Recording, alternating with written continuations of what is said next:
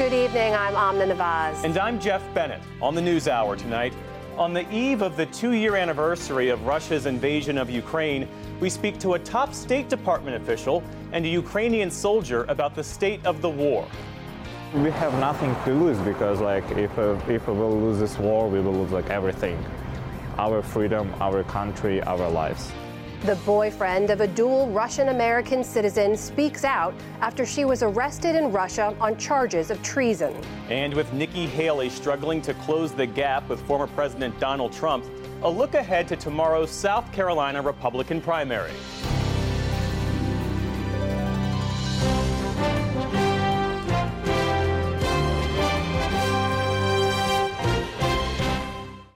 Welcome to the NewsHour. The Biden administration today unveiled a new set of sanctions against Russia to punish it further for the full-scale invasion of Ukraine that began 2 years ago tomorrow. The sanctions are also meant to target Russia for the death of anti-corruption activist and politician Alexei Navalny. He died in an Arctic prison 1 week ago from a cause still unknown. Earlier today, I spoke with U.S. Undersecretary of State for Political Affairs Victoria Nuland about the state of the war 2 years on. Victoria Nuland, welcome back to the NewsHour. Thank you, Jeff. Great to be with you. As the world prepares to mark the second anniversary of Putin's Ukraine invasion, Ukraine's counteroffensive has stalled. Ukraine lost a brutal months-long battle for Avdiivka. Additional funding, as you well know, is stuck in the GOP-led House. And Russia is showing no signs of quitting. What is the outlook for Ukraine right now? Well, Jeff, you are not wrong that these are tough days for Ukraine. And as you said, they've had to come out of Avdiivka. When I was out there a couple of weeks ago, there were soldiers on the front line with only 20 bullets a day to defend themselves. And this is why the administration is pushing so hard for this additional $60 billion to support Ukraine, because the Ukrainians need it if they're going to continue to defend the line and push back the Russians. But with this money, we actually think that they can make some serious gains in 2024, particularly by enhancing some of the asymmetric techniques that they have been using. But we need to support them, just as the Europeans have just given them an additional $54 billion. Well, so far, House Speaker Mike Johnson has refused to bring up a Senate-passed package, at least for a quick vote. Is there a way for the administration to get that much-needed aid to Ukraine absent action from Congress? Jeff, I would just start by reminding that this bill passed overwhelmingly in the Senate. 70 senators supported it. And they supported it because they understand that as much as this is about Ukraine's ability to survive as a democratic state, it is also about the larger principles of a free and open international order that benefits the United States. And that if we don't stand with Ukraine, if Putin wins here, then dictators and tyrants all over the world will take note and will get hungry with their own territorial aspirations. So we need to pass this money, and the American people broadly understand that. So we are hopeful that they will tell their members when they're home during this recess how much they support this money, and we are confident that it will pass. President Biden today announced more than 500 sanctions on Russia. This is the largest tranche since the conflict started. Is this a tacit admission that the previous sanctions haven't worked, what with Russia's military-industrial complex up and running and seemingly drawing on limitless supplies and support from its authoritarian allies? Well, let me start with your premise, Jeff, that previous sanctions haven't worked. Russia has become a pariah state around the world, thrown out of the international banking system, and now so desperate for weapons that it has to go to countries like Iran and North Korea to get them. But those Russians are wily, and they have, over the last 6 months, found ways to evade sanctions. But we've also got smarter about how to hurt them, and that's why this package is so massive. It looks at punishing sanctions evaders. It looks at closing down further Russia's access to credit and finance. It also punishes for the death of the leading opposition figure, Navalny, at the hands of Putin and his present guards. and it sanctions those involved in the abduction of Ukrainian children into Russia. So it is a massive package, and partly it's because we've got to staunch this evasion, and because we have far more targets now as we understand better how to staunch the Russian industrial complex. Why should it, though, take an event like the death of Alexei Navalny to prompt these types of sanctions? Couldn't some of this have happened 2 years ago, at least to stop the flow of technology into Russia's military-industrial complex that goes into building the kinds of missiles that kill Ukrainians? Jeff, we did sanction technology from around the world as 2 years ago, just before and after the invasion. What has happened is that Russia's found ways to evade those sanctions, going to third markets or buying, for example, 1 billion washing machines and then taking out the computer chips that we've denied them in other ways. So this is a tightening of those sanctions as Russia adjusts, and we're confident that they're going to have a very profound impact. But the other thing that's happening, and this is quite worrying, is that Russia has been willing to intensify its economic and security relationship with China, in fact, becoming increasingly dependent on China. And that is how it is fueling its war machine. It's also been willing to put the vast majority of its own economic stimulus into the war effort. So it is starving Russia and Russians of investment in education, in their own future, all in service of Putin's imperial ambitions. So what we're having to do is adjust as well. As we wrap up our conversation, you said you're confident that the aid package will ultimately pass Congress.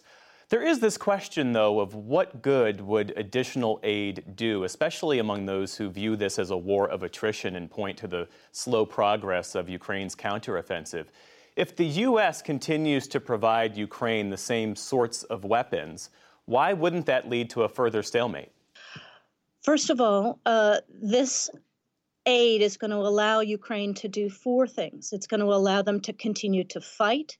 It's going to allow them to build a highly deterrent military of the future so that they will increasingly be able to stand on their own feet in security terms. It's going to help them recover and get more of their own people home and rebuild their tax base so that there's less economic support that they need from the rest of the world. And it's also going to help them reform and become a more European democratic country. With this money on the battlefield, first and foremost, it will ensure Ukraine can hold the line. But as I said, they're getting increasingly proficient at asymmetric weapons. And I expect, as I said in Kyiv a couple of weeks ago when I was there, that if we can provide this support, Putin's going to get some very nasty surprises on the battlefield in 2024, in addition to Ukraine being able to really rebuild a 21st century military. Victoria Nuland is the Undersecretary of State for Political Affairs at the U.S. State Department. Thank you for your time and for your insights this evening. Thank you, Jeff.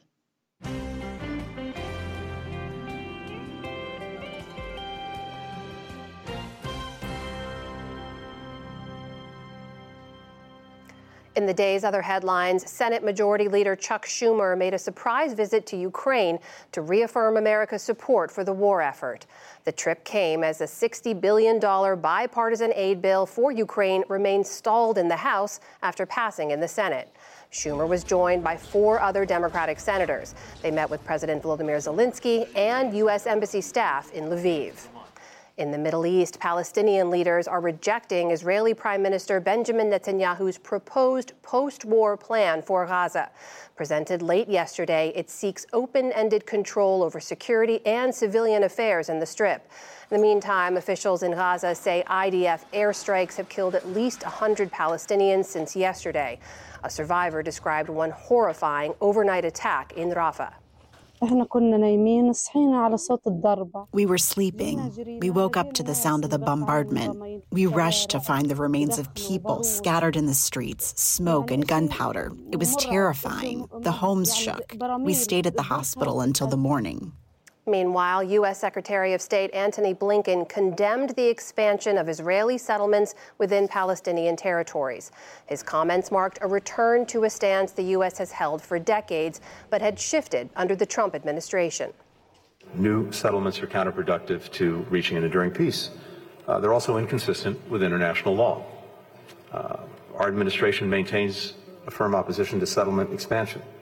And in our judgment, this only weakens, doesn't strengthen Israel's security. Also today, the U.S. military said they destroyed several Houthi attack drones and anti-ship cruise missiles in the Red Sea and Yemen. They say they posed an imminent threat to commercial vessels and U.S. naval ships. Back in this country, Alabama Governor Kay Ivey says she will support legislation to protect in vitro fertilization treatment in the wake of her state's controversial Supreme Court ruling. Last week's decision maintained that frozen embryos could be considered children under state law. Several clinics have since paused their treatments. The state's attorney general also said he does not intend to prosecute IVF providers or families. A jury in New York has found that the National Rifle Association mismanaged its finances and engaged in lavish spending. It also said that the group's former leader, Wayne LaPierre, violated his duties and cost the NRA more than $5 million. A new report from the UN's Human Rights Office is warning that sexual violence committed during the ongoing conflict in Sudan may amount to war crimes. It cites at least 118 cases of rape or other forms of sexual violence over an 8-month period. The UN says at least 19 of the victims were children. The turmoil began last April when clashes broke out between rival forces in Khartoum. The U.S. and South Korea staged a show of joint military strength today over the Korean peninsula. It was an apparent response to North Korea's spate of weapons tests. Advanced F-35A fighter jets, many deployed by the U.S., maneuvered through the sky for missile interception drills. The North has launched 6 rounds of missile tests so far this year. In Kenya, a state funeral was held today for world marathon record holder Kelvin Kiptum. Hundreds of mourners turned out for the 24-year-old burial near his hometown, including Kenyan President William Ruto. Kiptum died in a car crash earlier this month. He broke the world marathon record last October at the Chicago Marathon, running it in just 2 hours and 35 seconds. And trading was light on Wall Street today. The Dow Jones Industrial Average gained 62 points to close at 39,131, a new record. The Nasdaq fell 45 points, and the S&P 500 added 2. Still to come on the NewsHour, a look at the dangers of parents promoting their children's content on social media. The Biden campaign works to regain the support of disillusioned Democratic voters. David Brooks and Jonathan Capehart weigh in on the week's political headlines, plus much more. This is the PBS NewsHour from WETA Studios in Washington and in the West from the Walter Cronkite School of Journalism at Arizona State University. Ukraine finds itself in a bloody stalemate on the frozen plains of the country's east and south, now 2 years into Russia's full-scale invasion. Russian and Ukrainian forces have taken immense losses throughout the war, and now there are calls in Kyiv for a mass mobilization. But many people are answering their own calls to protect their nation and joining up. Nick Schifrin and filmmaker Amanda Bailey in Kyiv introduce us to one of them. On the stage of war, one man plays many parts. And on the streets of Ukraine's capital, Yura is recasting himself. At some point, you're accepting your fate and you just believe. So, if you should live, you will live. If no, you will die. Before the full-scale invasion, the 28-year-old who asked us to withhold his last name was a snowboard instructor, a tour guide, an IT specialist, a model. But after the invasion, he swapped the suit vest for one that stops bullets. He translated for and drove a Human Rights Watch team into and through the horrors of war to document Russia's crimes. War forever transforms its victims and witnesses. When we came to Bucha, I can remember definitely that smell of rotten bodies. It was like like a horror movie. And I remember that screams of mothers who were recognizing their children. And it was something that you cannot forget. Nothing about this war will be forgotten. In the center of Kyiv, the carcasses of Russian armor are rusting witnesses to Ukrainian courage. All that burned down is because somebody, just like in a distance of 100 or 200 meters, had enough bravery and skill to shoot the rocket. Yura says he now needs to find his own bravery. He's tried to help the war effort in other ways, but Russia now has military momentum, and Yura says too many of his friends are fighting the war outmanned and increasingly outgunned. A lot of them already 2 years in this hell, despite the fact maybe that I don't really feeling like I'm the warrior. I need to start training, enlisting. In January, he started basic training. It was the first time he'd ever held a gun. I never expected that at some point of my life I would know how to clean a gun, how to shoot a gun, and actually I don't want now to know this if there wouldn't be a war. But I want to protect my country. The country needs him. Ukraine's army is struggling to find new recruits. Some 15,000 have paid to leave the country illegally. New legislation would mobilize some 400,000 more men. Russia has more than that deployed inside Ukraine. From our side, they're the best people of our country, and from their side is criminals, is people with no future, and we are losing our best people. Sometimes you can forget that at night in Kyiv. The city's bars are dark and filled with dark humor that for Yura's friend Slava is an escape from the pain. There's a big chance that he probably gonna die. So at least I hope he will give me his car or something that he have at home before he gonna die. Yeah. But actually, if it's seriously, I'm just tired of losing my friends and family.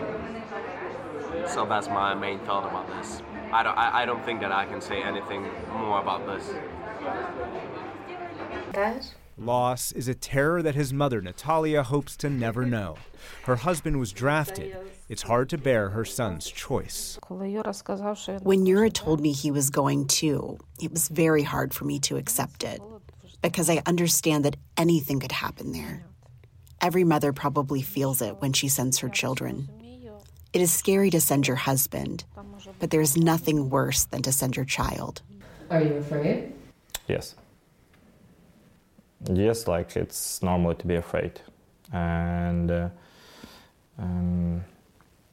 afraid that I could die, I could became became disabled. It's still better than be under occupation. A lot of guys younger than me, and just giving me goosebumps about that I'm still living. Before he leaves this all for the front, he visits the Wall of Heroes and the faces of thousands of Ukrainians killed fighting Russia. 23 years old. Look at it. It's 20 years old. 24. We do not afraid anymore because it's we have nothing to lose, because if we will lose this war, we will lose everything. Our freedom, our country, our lives. For Yura, that means there is no longer fear, only reverence for those whose sacrifice preceded his own. For the PBS NewsHour, I'm Nick Schifrin.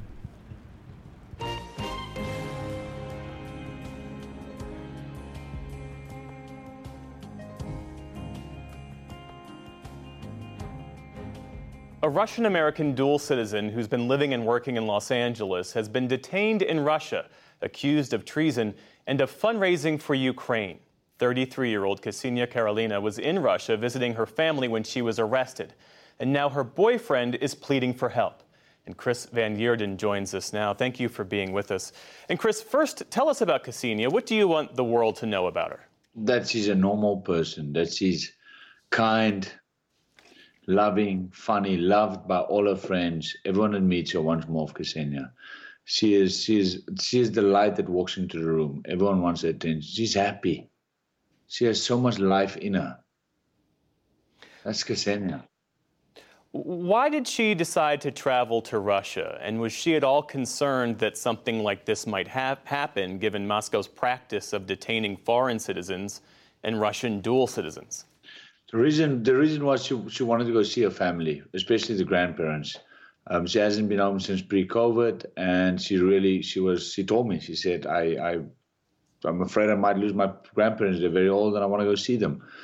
She was not concerned at all. Not at all. Not even a little bit. I was. And I made it clear to her. I said, I don't think it's a good idea to go. But she convinced me that, no, I mean, she's Russian and there's no bombs dropping in Russia. Like, I'm safe. And she told me that Yekaterinburg is so far in the middle of nowhere that she has nothing to worry about. And she honestly she didn't look like she had fear. And but then again, she doesn't watch the news. I know she doesn't follow the news. So I don't think she knew what she was doing. At first, as I understand it, her detention was brief. Russian authorities took her cell phone, and then they released her. And then what happened? Then she went home. And she was home for 3 weeks. And 2 days before the 27th, January 27th, when I spoke to her again, like every other day, I said, what's happening? Like, you flying in 2 days to come back to me? And she said, oh, baby, it's all over. Like, they phoned me and said I can come and pick up my phone in an hour. I just need to go and sign some stuff. And she honestly she seemed so relieved that she can finally just breathe. And that was the last I spoke to her. I haven't heard from her then. She now faces up to 20 years in a Russian prison for the alleged crime of donating $50 to a charity that supports Ukraine. When you think about that potential sentence, what goes through your mind? I'm trying not to think about it, but knowing Ksenia, knowing how much life she has, you know, and knowing how she lives a day to day, I can honestly not imagine. I cannot believe it. I'm sure you've seen this video released by the FSB purportedly showing Ksenia being led blindfolded and having cuffs put on her. What do you know about her well-being right now?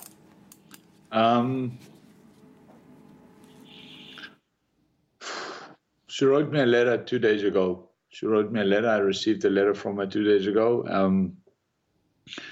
She's safe. She's locked up with two women and kind people, she said, but that's what she said about everyone. She was a little sick apparently, and she had a bad cough, but that cough is going away. One moment she's in good spirits and she believes she'll come out and see me soon, and one moment she tells herself that she might be in there for life. I just know she's safe. She told me I'm safe. Have you or her family heard anything from U.S. officials? I spoke to the U.S. State Department. No one can tell me anything because it's confidential, and they need to get letters to Ksenia to sign in order for them to speak to me. And they said they will do that. And I asked when, and they had no answer for me.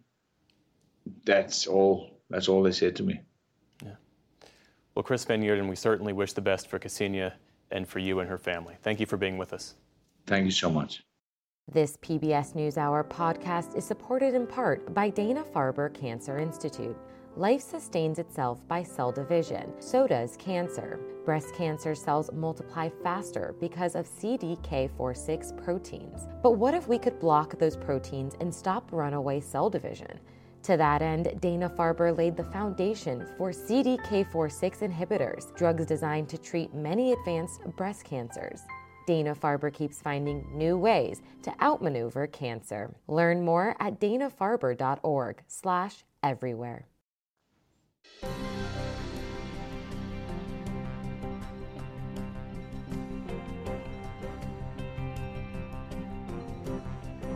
A new investigation looks at the disturbing world of so-called kidfluencers and the moms who run their accounts. 1 in 3 preteens say being an influencer is a career goal, but the reality poses serious risks to underage girls. Stephanie Tsai looks at those concerns. Instagram doesn't allow children younger than 13 to have their own accounts, so what we're seeing is parents of kidfluencers set up and manage these accounts. Posting content of girls can be lucrative. Instagram makes it possible to have paid monthly subscribers, and kids' apparel brands will pay thousands of dollars for a single post of a kid modeling, say, their dance leotards. But what might seem like innocent photos to a mom may read differently to a man or a pedophile. New York Times reporter Michael Keller analyzed data from 5,000 of these mom-run accounts as part of a New York Times investigation and joins me now. Michael, thank you for being here. I mean, the headline of your report really sums up the risk. A marketplace of girl influencers managed by moms and stalked by men. What did you find about how prolific these accounts are and why so many moms are into this? My colleague Jennifer Valentino DeVries and I wanted to look into this world of child influencers. And as you said, they often are too young to have accounts of their own, and so they're run by their parents. They got into them for a variety of reasons. There was a range from dancers and gymnasts who wanted to get free or discounted leotards in exchange for photos modeling the apparel. A lot of parents said that social media was the way they could assure a good digital resume for their child's future and maybe even help pay for college or gain opportunities working with sought-after choreographers. On the more extreme end, or aspiring models, some had their own subscriptions, both on Instagram, where they would charge up to $20 a month for more photos or chat sessions with the child, or on other platforms where the monthly cost went as high as $250. So your report also found that a lot of the followers of these accounts are men. Are they driving these accounts' popularity and their profits? So we did an analysis looking at the follower size of these accounts and the percentage of men in that audience, and did find a correlation that as the audiences got larger, there were more men in them. Now, some parents, and pretty much all the parents we spoke to, said that men following them and posting inappropriately was a really big problem. Some of them said that the first thing they did when they woke up in the morning was block followers, and the last thing they did before they went to bed was block followers. They often post inappropriate or even proposition the girls in the comments below the photos. They do block them, as I said, but a lot of them ran into issues where if they blocked too many, Instagram would start limiting their ability to either follow new accounts or to block even more. One parent said, I can't believe this, I've reached my limit for the day of blocking creepy men. Michael, I just want to show our viewers an example of what you're talking about. The New York Times in your investigation doesn't show the actual post, but you describe what the post showed. A 9-year-old in a golden bikini lounging on a towel, and then you show the comments section full of sexually suggestive remarks. But Michael, it doesn't stop at the comments in every case. You describe a world in which the girls are sucked in to this sort of internet underworld of sexual predation. Right, and that was what was truly disturbing in what we found. Beyond the suggestive or predatory comments, some parents actually received threats from some of the online. They would reach out and accuse them of exploiting their child and threatening to contact their school or their family and friends and seemingly expose them. Because it is worth noting that in, photos of children in dance conventions are normal within that context. But within the context of the internet, people bring to them, in some cases, their own skewed points of view. And so these men were trying to, seemingly with threats of blackmail, cause a lot of actual harm to the families. So it occurs to me, Michael, that this is not just an investigation into risks that girls are taking online, but a story about parents who are making the decision to put their girls at potential risk of ogling at the very least. What is the biggest takeaway for moms who are thinking of letting their daughters become influencers? So as we said, Instagram does allow parents to run these accounts for them, even when they're below 13. But what we found was that it is very hard to do so in a safe way, and that it may take hours every day of blocking creepy or possibly predatory men from interacting with the account. And the real life threats that this could lead to, maybe we heard stories of strange packages showing up at people's doors, and could go from the online world into real life and affect your family, was a really strong takeaway for me. Michael Keller with the New York Times, thank you for joining the NewsHour. Thank you so much.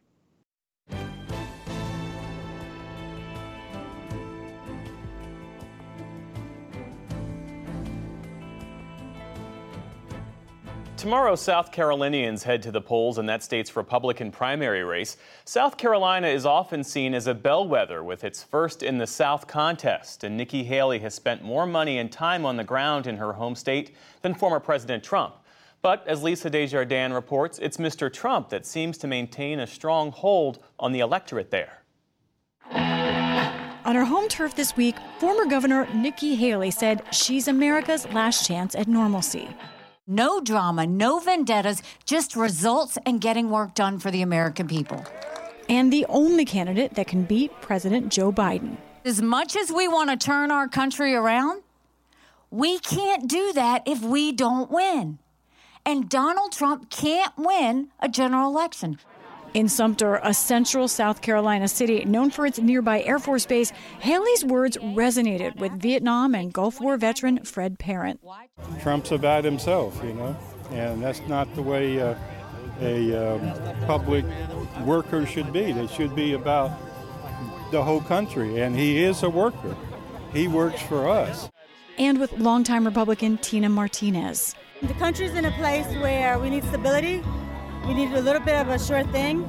The American dream is kind of pretty much on life support. I didn't think I'd ever be voting for a woman for president. I want her to see that it's possible for her, especially as a minority woman as well. But Haley trails Trump here by a chasm of 30 points on average, with Trump routinely polling at 60% and higher. You're not supposed to lose your home state. Shouldn't happen anyway, and she's losing it big. I mean, really, I said bigly and bigly.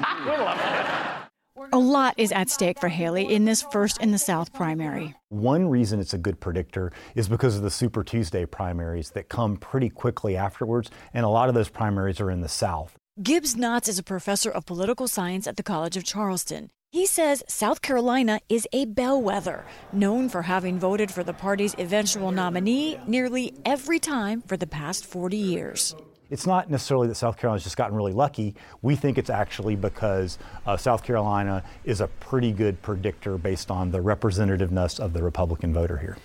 But earlier this week, Haley said she's not quitting. When the country's future is on the line, you don't drop out. You keep fighting. South Carolina will vote on Saturday, but on Sunday, I'll still be running for president. Still, the independent voters that pulled Haley closer to Trump, particularly in New Hampshire, are few and far between in South Carolina, with the most conservative electorate yet. Call on his name. Northwest in the state's foothills, Pastor Todd Black says he doesn't tell his congregation how to vote, that they already agree on the candidate and issues. How many of you are tired of going to the grocery store, spending $100 and lucky to come out with 2 little bags, right? Yeah. Black says he supports Trump because the former president's policies on social issues like abortion and religious freedom more closely align with his, even if Trump himself isn't perfect. If he says he is a Christian, that's all I can go by. But let me say this, we're not electing a pastor. We're electing the President of the United States. And the more that they come at him with all of this stuff, when people see that, they're saying, you know what? If they're trying to take him down like this and take away his rights, then they may come after me. Trump supporter Brian Weinbrenner is in church leadership, and he's proud of his day job at the local BMW manufacturing plant. We build cars for the whole world. I like the fact that we build in America, and I like his stance on if you want to come to our country as a person, then you do it the right way. New Hampshire is for Trump. South Carolina is too. And it's Trump that gained the endorsement of nearly all of the top South Carolina elected Republicans, including Governor Henry McMaster and State Senators Lindsey Graham and Tim Scott. And Knotts says Haley angered some power players in the State House during her 6 years as South Carolina governor. She really fought against the good old boy network, and one of the things she did was made sure that people had to, you couldn't just voice vote on something. There had to be a record, and so she wanted to hold legislators more accountable. The downside to that, of course, is that she made some enemies, when you're going in and trying to change the system. But shoe store owner Zoe Owen says that anti-establishment approach is what attracted her to Haley years ago. It was just very exciting. It was a new day. Because here we had a person completely from the outside, not a political class, coming in. The state of South Carolina, I have so much faith in us. And we know Nikki Haley. And she is going to get rid of the extremism that's in Washington right now. She's going to make us normal again. Owen campaigned for then State Representative Haley during her governor's race and says former President Trump's tariffs on China impacted her business directly. It was not good for the shoe business. I question whether it was good for America. Donald Trump's a big business guy. But he doesn't have the pulse on what it really feels like if you don't sell a shoe. You don't eat spaghetti on Monday. You eat beans on Monday. Still, Trump's appeal runs strong through the state with voters who say he's just like them. He's not somebody that can be puppeted around, which we see a lot in politics. So I want somebody to stand in my place because, we don't have a voice in Washington as much as he does. The state has its first chance in generations to see a South Carolinian as a presidential nominee. But Trump hopes to make history instead by convincing voters here that he's more like them than one of their own. For the PBS NewsHour, I'm Lisa Desjardins. Next week, Michigan primary voters may send a warning signal to President Joe Biden. From the economy to abortion rights to the war in Gaza, the issues animating Democratic voters continue to shift in the lead up to the 2024 election. Our White House correspondent Laura Barone-Lopez joins me now for the latest. Laura, it's fair to say President Biden has an enthusiasm gap among some in his base. Who are the voters that he's having the most trouble with right now? He's having a lot of trouble with young voters and voters of color, Amna. And I spoke to Nancy Zdunkowicz, who is a Democratic pollster with Zeta A Research, and she recently conducted focus groups with Latino voters, Black voters, and moderate Republicans. And especially among Latino voters, she said that there was a Hispanic woman in that group who questioned the president's message on the economy specifically, that they weren't happy when they heard the president compare U.S. inflation rates to other countries' inflation rates, trying to present what they thought was too rosy of a picture in terms of U.S. economy. And ultimately, Nancy Zdunkowicz said that what Democrats have is a messenger problem. This might be a sort of reverse coattails kind of election, where we see that statewide Democrats and congressional Democrats are carrying the president across the line. I can't tell you a single state right now where I've surveyed where a statewide Democrat was not more popular and exceeding the vote share of the president. Zdunkowicz warned that this is a real problem for Democrats, and it's not something that they can wish away. So the economy remains a challenging issue, but where is the president seeing any traction? What issues and with what voters?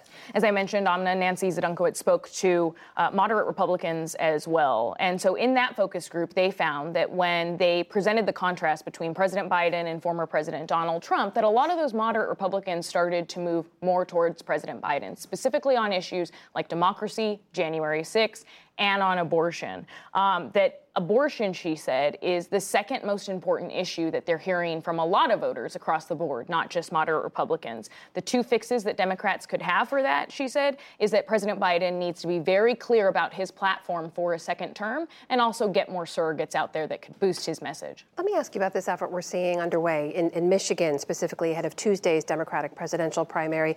There's a movement there to encourage people to vote uncommitted. What do we need to understand about that? That uncommitted movement is being led by Democratic activists and Democratic local electeds in the state of Michigan. And it's really a last-minute movement, Amna, born out of frustration with the president's response to Gaza. I spoke with Layla El-Abed, who is the sister of Congresswoman Rashida Tlaib, a Democrat in Michigan, the only Palestinian member of Congress. And Layla is the campaign manager for this Listen to Michigan movement. She said Muslim and Arab voters in Michigan feel extremely let down by the president because of his response to the Israel-Gaza war, and that the uncommitted movement is all about sending a message to President Biden. We are solely focused on the primary in order to send that message to Joe Biden that if he doesn't listen to his core constituency, the 80% of Democrats that support a permanent ceasefire, that he's going to be in trouble come November. I don't want to be in another position where I am trying to choose between the lesser of two evils. Layla El-Abed said that she thinks that right now President Biden is taking Muslim and Arab voters who were key in his win in 2020 for granted. And that same frustration about the president's response to Israel-Gaza, Amna, is something that is a big problem for him also with young voters. So when it comes to those young voters, other key members of that coalition that got him to the White House, how is President Biden addressing some of that dissatisfaction? Right now, President Biden's campaign's theory of the case is that the more that they contrast him against former President Donald Trump on policy across the board, that they think that voters will start to come home, that all those elements of his coalition will ultimately vote for him, that some of them just aren't paying attention yet. One key example of that was just this week, Amna, when the president announced that he would forgive $1.2 billion in student loan debt for more than 150,000 borrowers. And when he was announcing that, he said that he had to go this route, which was a more piecemeal route than he wanted to initially, because of the fact that when he was trying to forgive student loan debt for tens of millions of borrowers, that Republicans ended up fighting that, and that the Supreme Court, which has a conservative majority, blocked it. And so he's really trying to strike that contrast on student loan debt, on abortion, on a variety of other issues with Republicans writ large. Laura Barone-Lopez with the latest on President Biden's re-election campaign. Laura, thank you. Thank you.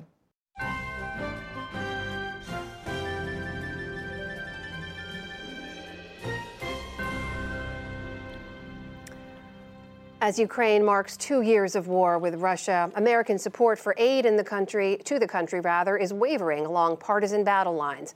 On that and the other political stories shaping the week, we turn now to the analysis of Brooks and Capehart. That is New York Times columnists David Brooks and Jonathan Capehart, associate editor for The Washington Post. Great to see you both. Good to see you. Let's start with Ukraine. Russia's war, David, as you know, now moving into its third year there. Russia's clearly gaining momentum on the battlefield. Lawmakers here in the U.S. are unable to move through aid. Mr. Trump is now telling Republicans not to back that aid. If the Ukraine war was supposed to be this test, right, of Western democracies coming together, showing their strength against a rising autocracy, are we failing that test? Well, we're on the verge of it. You know, if you had told me 2 years ago that Europe would be united and strong and in support, even though they were so dependent on Russian energy, and that we'd be the faltering ones, and that the faltering ones within our country were Republicans, wouldn't have believed you. Didn't see that coming. It seemed like it was universally accepted that defending Ukraine was in our national interest. Even today, 74% of Americans think defending Ukraine is in our national interest. And yet the president, or the ex-president, said no, and the speaker apparently follows him. And to be fair, in retrospect, we should have been clearer that the Russian strategy in war is to go on forever and ever, and they're willing to sacrifice casualties that would destroy most other nations. Mm-hmm. They did it in the Napoleonic Wars. They did it in World War II. They're doing it in Ukraine. And we should have been clear that time wasn't on our side. And the Biden administration was undoubtedly too slow to get the weapon systems. They gave them enough not to lose, but not enough to win. But it's the small rump isolationist majority, the J.D. Vances of the world, that threaten to really send the world into turmoil. And they say, oh, no, we need to focus on China and Asia. Well, talk to the Chinese, talk to the Taiwanese. What are they worried about? They're worried about Ukraine losing. And so this is the doorstep to chaos, and a large part of the Republican Party doesn't care. Jonathan, to David's point there, House Speaker Johnson is listening to former President Trump here, right? But he's facing a looming government shutdown. He's trying to oversee one of the smallest House majorities in congressional history. Is Ukraine aid top of his priority list right now? No, top of his priority list, Speaker Johnson's priority list, is remaining Speaker. I mean, we are right back where we were with Speaker McCarthy. Only the difference between Speaker McCarthy and Speaker Johnson is, and I can't believe I'm saying this, Speaker McCarthy knew what he was doing. He could govern haphazardly and haltingly, but he could govern. He kept the government from shutting down. Mm-hmm. Speaker Johnson has Ukraine aid, which is vital to, as David was talking about, vital to the national interest. He's got to get through two funding deadlines, March 1st and March 8th. There's an immigration bill that he says his own that he wants to get through after rejecting the hard-fought bipartisan Senate immigration bill. This is a person who is woefully unprepared and inadequate for the task that faces him. And when it comes to this battle between democracy and autocracy, where it is vital that Ukraine win, if they do not win, we will be able to look back and point the finger right at Speaker Johnson, because it's Speaker Johnson who is the one who's getting in the way of something happening on multiple fronts. You agree with that, David? Yeah, I'm a little hopeful that something will get passed. There are a bunch of different ways you can do it. They're thinking breaking all the different aid pieces apart. Mm-hmm. There's this thing called the discharge petition, or if you get a majority of House members signing this petition, you can get a vote on something. You still need a number of Republicans. You need a number of Republicans, but if it's saving democracy, I think there'd be a no. You don't have to get a lot of Republicans. You just got to get a few, and then you can evade the speaker and get a vote. And if it got a vote, it would pass for sure. Hope springs eternal. I'll take that. I do want to ask about the other issue raised on immigration in particular, and as it relates to President Biden and his re-election campaign. We heard Laura Brown Lopez's reporting there on some weakening among the Biden coalition and core groups there. And we know, David, that President Biden is now weighing some very harsh immigration tactics through executive action at the U.S. southern border, reminiscent really of some Trump-era policies. So does it make it harder for the president as a candidate to draw a bright line between himself and his likely general election opponent, former President Trump, when he's coming out with some of the same policies? Yeah, on this issue, Joe Biden does not want to draw a bright line. The country is with Donald Trump. You know, if you ask who do you approve on different issues, on general competency, Trump is up by like 12 points. On who can handle the economy better, Trump is up by 25. On immigration, he's up by 39 points. And so this is an issue where you want to fudge that line. And just on the merits, you know, I'm as pro-immigration as I think it's possible to be, but our asylum system is meant for people seeking asylum, escaping repression. And a lot of the people coming across the border are coming across the border for a lot of the reasons, you know, my ancestors came across. They want economic opportunity, but that's not asylum. And so the system is somewhat broken down, and Biden is right to do something, and politically, I do think his survival depends on it. Do these kinds of moves, Jonathan, further alienate members of that Biden coalition that helped get him to the White House in the first place? Well, I mean, that you sort of answer the question. Yes, it does further alienate. But, you know, I mean, I have to agree with David on this, that immigration is an issue that the president has to fudge this line. But what I also think he has going for him is he gets to say, the Republicans made me do this. There was a bipartisan Senate immigration bill that never got a vote. I was in on the negotiations. They never gave us a vote. And so we have to do something. And, you know, the election of Tom Suozzi on Long Island, gosh, was that a week and a half ago now?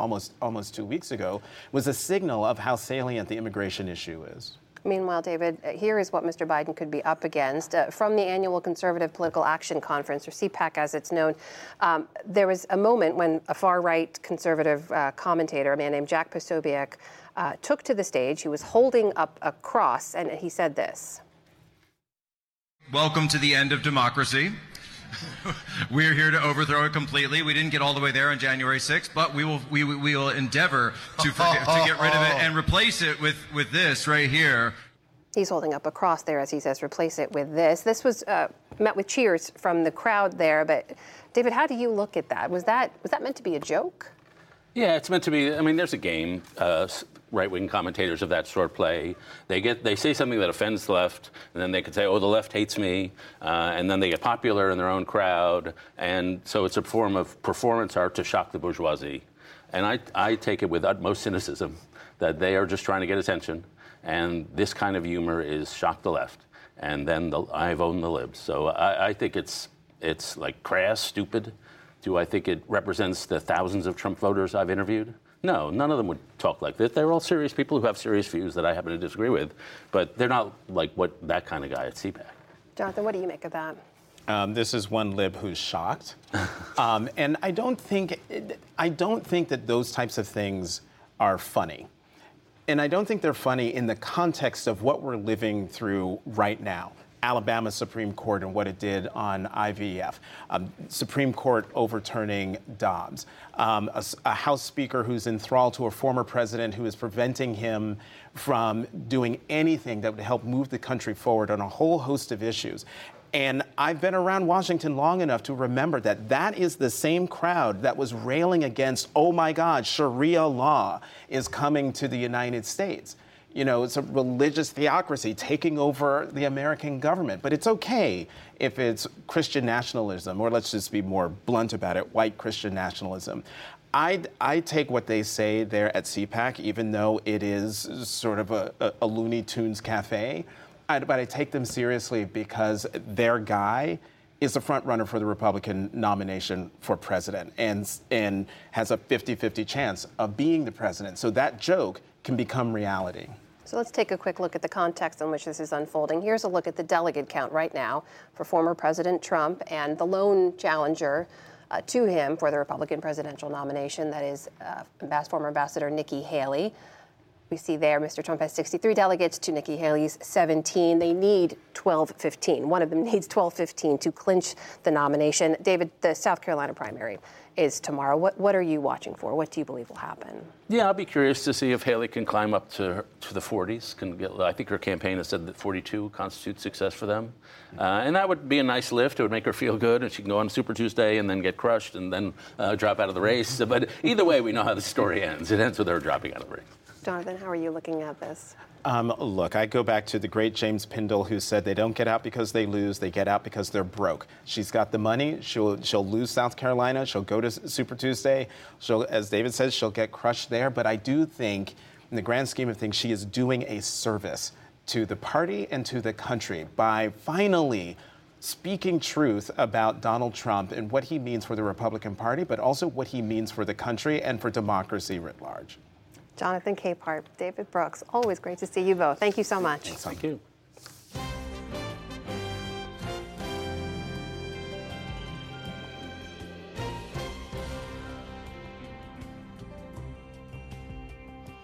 And as always, there's more online, including a look at the last 2 years of the Ukraine war and its wider repercussions on politics, global security, and stability in the region. That's on our new half-hour show, PBS News Weekly. That's now on our YouTube channel. And be sure to tune into Washington Week with The Atlantic tonight on PBS. Moderator Jeffrey Goldberg and his panel will discuss the war in Ukraine entering a third year as critical U.S. aid is stalled in Congress. And tune in tomorrow to PBS News Weekend. Republican primary voters head to the polls in South Carolina as Donald Trump continues to carve a path to the nomination. And that is the NewsHour for tonight. I'm Amna Nawaz. And I'm Jeff Bennett. Have a good evening and a great weekend.